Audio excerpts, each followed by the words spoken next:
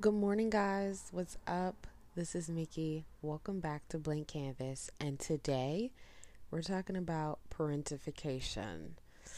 Now, I know some of you may not have heard of the term before. The term is relatively new to me as well. But when I describe what it is, it may sound familiar to some of my listeners. So, today we're going to get into it and break down what it is. So, by definition, parentification is when a child leaves their role to act like a parent or caregiver, and it can manifest itself in many ways. It can be shown in an instrumental way, which is being responsible for practical things like cooking, cleaning, taking care of siblings, grocery shopping, or paying bills, or even in emotional ways like listening and giving advice to adult issues, being the mediator between parents, having to be a person's support system. And signs can show up in different ways in your life, including well into adulthood. You feel responsible for your siblings or your parent. Your childhood lacked the feeling of play that other kids seem to have. You felt like you had to be the peacekeeper. You felt like your family wouldn't make it without you. You were given responsibilities that were not age appropriate. Your childhood consisted of compliments about how good and responsible you were. Your anxiety and depression started young. Between school and family responsibilities, you felt overworked or experienced burnout. As an adult, you have issues letting people take care of you, or you have an extreme need to feel taken care of with no responsibilities. You tend to be the caregiver in your relationships. You felt like your entire life has consisted of you being of service to others. You find yourself codependent in relationships. Now, I definitely can relate to some of those signs. I have had to take care of step siblings, and I definitely have had to be really hands on with my younger brother. My mom had another child through marriage, and he is amazing. He's wonderful. But unfortunately, his dad is not, and is not as hands on, and the burden, of course, falls on my mom.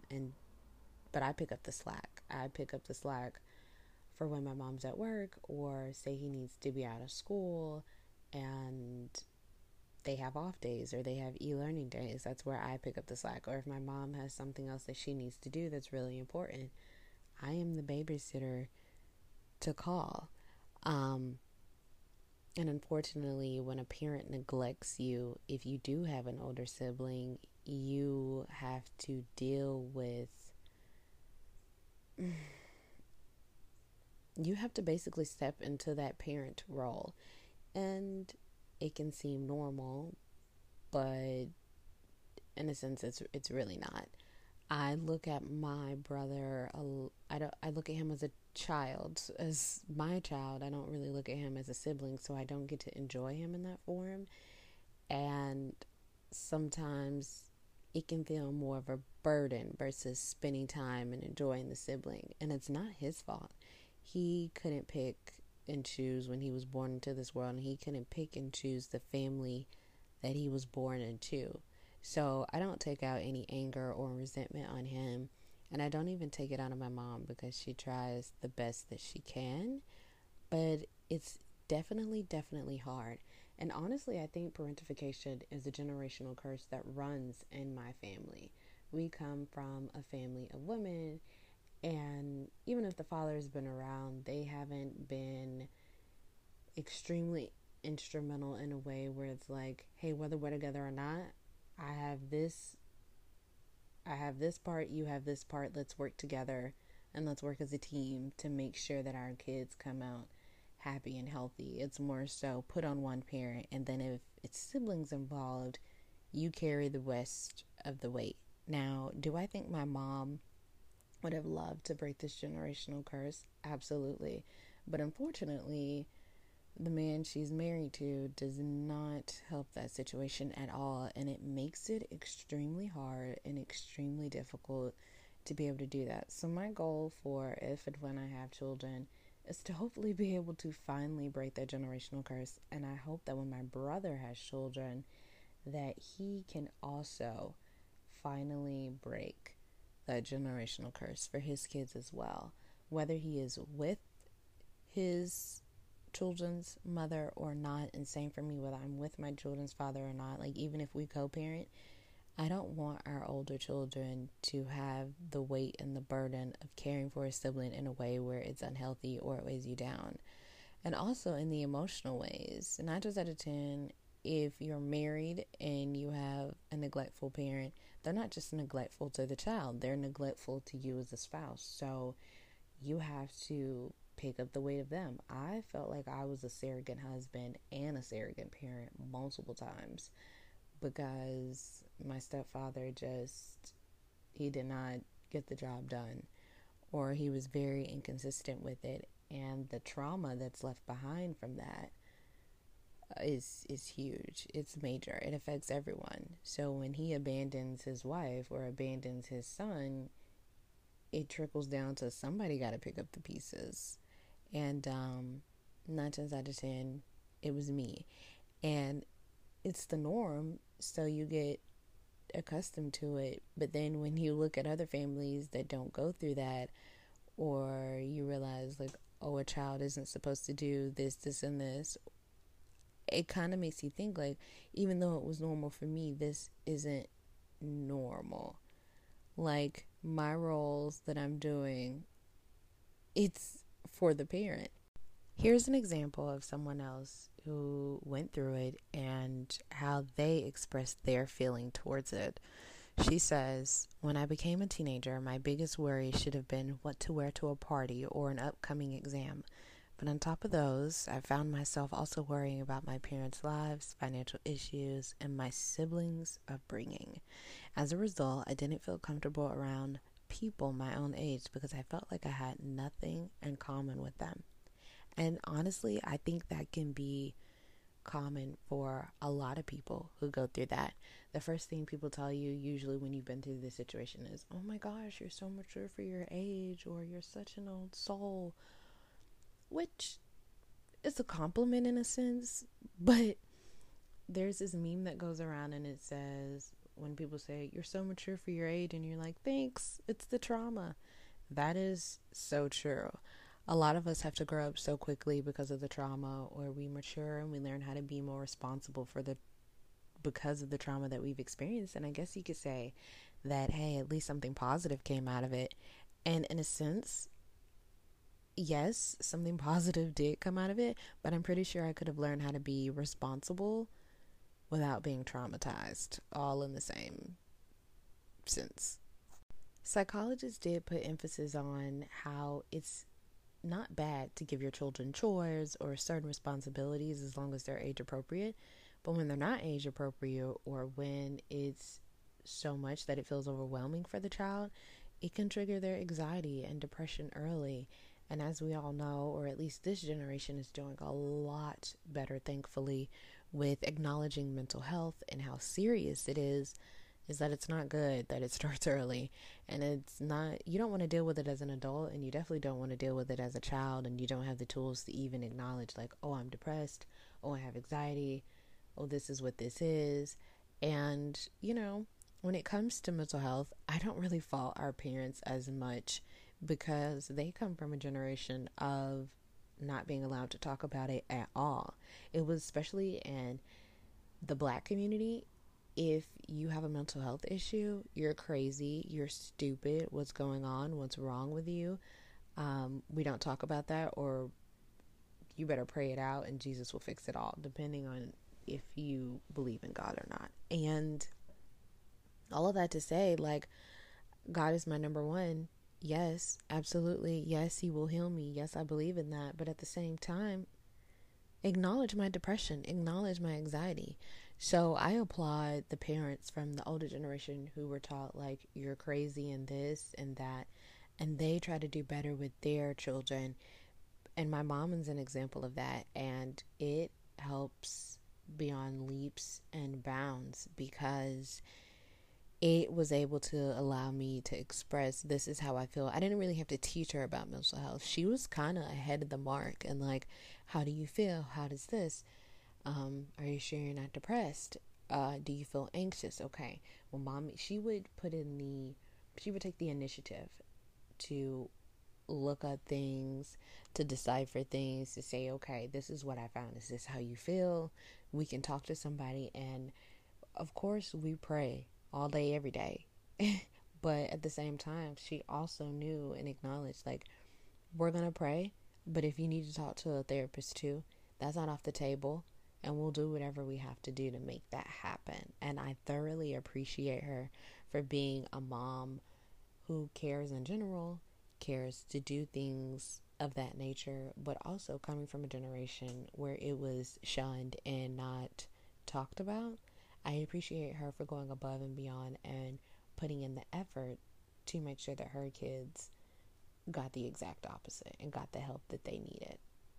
I do think that this problem can be fixed with each generation talking about it, each parent to child talking about it, establishing, this is what I'm comfortable with, this is what I'm not comfortable with, or mommy or dad, this is how this makes me feel, or I understand this is what you need me to do, but I feel overwhelmed in this moment. So creating healthy boundaries with it and establishing what is age appropriate, I think it could definitely be fixed. Also, talking to a professional and seeing, okay, I gave them this role because this is what was normal to me. I thought this was just normal for a child to do, but what my mom or my dad gave me, this wasn't normal. And so now I need to do better for my children. I do also want to point out that I think girls are put in this position more than boys. I'm not saying that boys don't have to be in this position, but 9 times out of 10, if you have a older sister in the house, or if the sister is the only one and the rest are boys, they tend to have to be put in the responsible role and it weighs them down. Girls are put on a pedestal in a sense where I need you to be perfect and I need you to get it all done and I need you to still be responsible at the same time. Where boys in this society are kind of like, you do you. You take your time to figure it out. You live your best life. You don't rush into this. You don't rush into that. And they kind of get a hand clap and approval to waste years. Where girls, if they try to follow the same path and be laissez-faire about figuring themselves out and what they want in life, it is, you're irresponsible.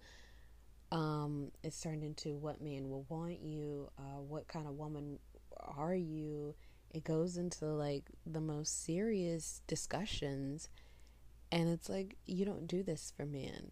For men, you give them the grace to discover themselves. For men, you give them the grace to explore the world in a way that women aren't allowed. It's like women are kind of taught from an early age, this is what the world is, and this is what your world is, and this is what your role is in this world. And I'm not a fan. I'm not a fan of it at all, and it's not a vibe. I feel like boys and girls should get the same kind of grace and mercy to be able to explore the world and discover what makes them happy and doesn't make them happy, or to even explore their bodies in the same way that boys are. In the sense of, if a girl was to sleep around and do this, and that, she's a whore. But men, they're literally taught from a young age, do it. Do it. Don't settle down until you've penetrated everything in sight that you wanted to, because then it'll make you a better man. Okay, debatable, because maybe you will become accustomed to doing what you're doing, and you wonder why married people still cheat. Hello, these men, they've made it a habit, okay? Or maybe why some men don't appreciate their wives, or they're not looking forward to it because they're like, I didn't have it. So what really is there left to it? Or why would I settle down with one when I've been taught to have multiple? It's so many things that play into it, where if a woman was to do the same, it would be like, you slut, you whore, I can't even believe that you would even think to have sex with more than one person. or even think about having sex at all when you should be focused on being responsible in this way and that way and this way. Needless to say, if you are a sister or a female in a family of men, I applaud you, because 9 times out of 10, physical and emotional, everything was put on you, and you had to keep on trucking while also trying to figure out your life and yourself. And it's not easy. It's not easy for men. It's not easy for women. And I just feel like sometimes women, we get the short end of the stick. But we keep on going. And I want to say shout out to the women who keep on going in spite of not feeling our best, or in spite of not having the help, or in spite of just in general, just literally trying to figure yourself out in a world that's consistently trying to tell you what box you should be put in.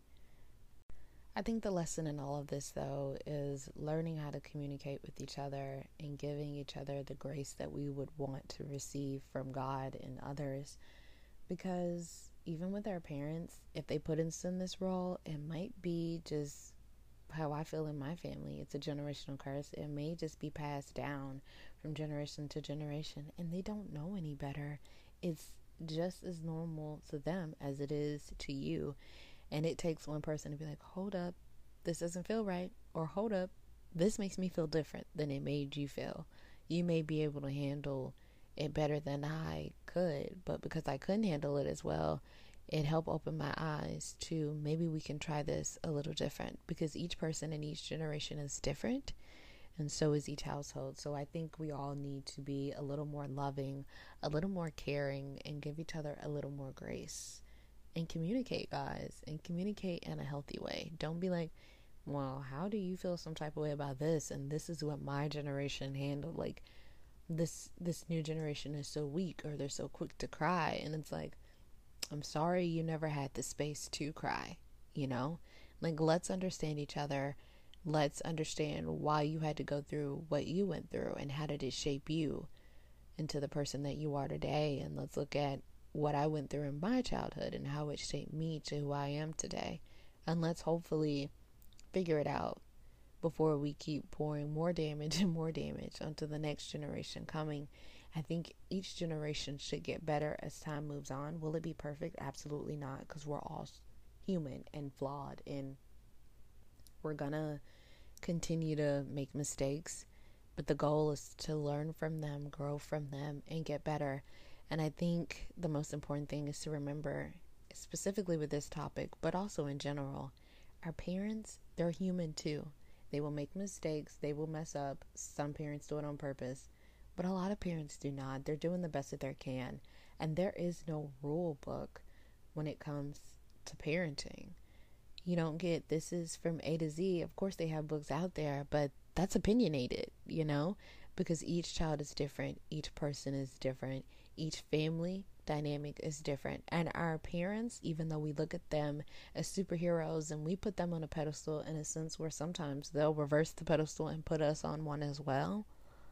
In the same way, we want to be remembered, like, hey, mom, dad, remember that I'm human. I know you love me and I know you believe in the best for me, but I'm going to make mistakes. Please give me the grace to make mistakes. It's the same way we need to have that energy for our parents, because hey, daughters and sons, our parents, they are human, and they are not God. God is the only perfect father, and they lived a whole life before they had us, and they probably weren't given the grace to deal with their trauma, and they probably weren't allowed to even acknowledge that what they were going through was trauma. It was just probably normalized and told, just deal with it, because we did, and you guys turned out all right. So shout out to the parents who strive to do better, and shout out to the children who see their parents as human first and allow room for grace and forgiveness. Forgive your parents for the things they didn't know. Forgive your parents for the things that they could have done better, and love them. Love them through it. Love them through it in the way that we may have wished they loved us through some of our mistakes, instead of shaming and turning their backs on us.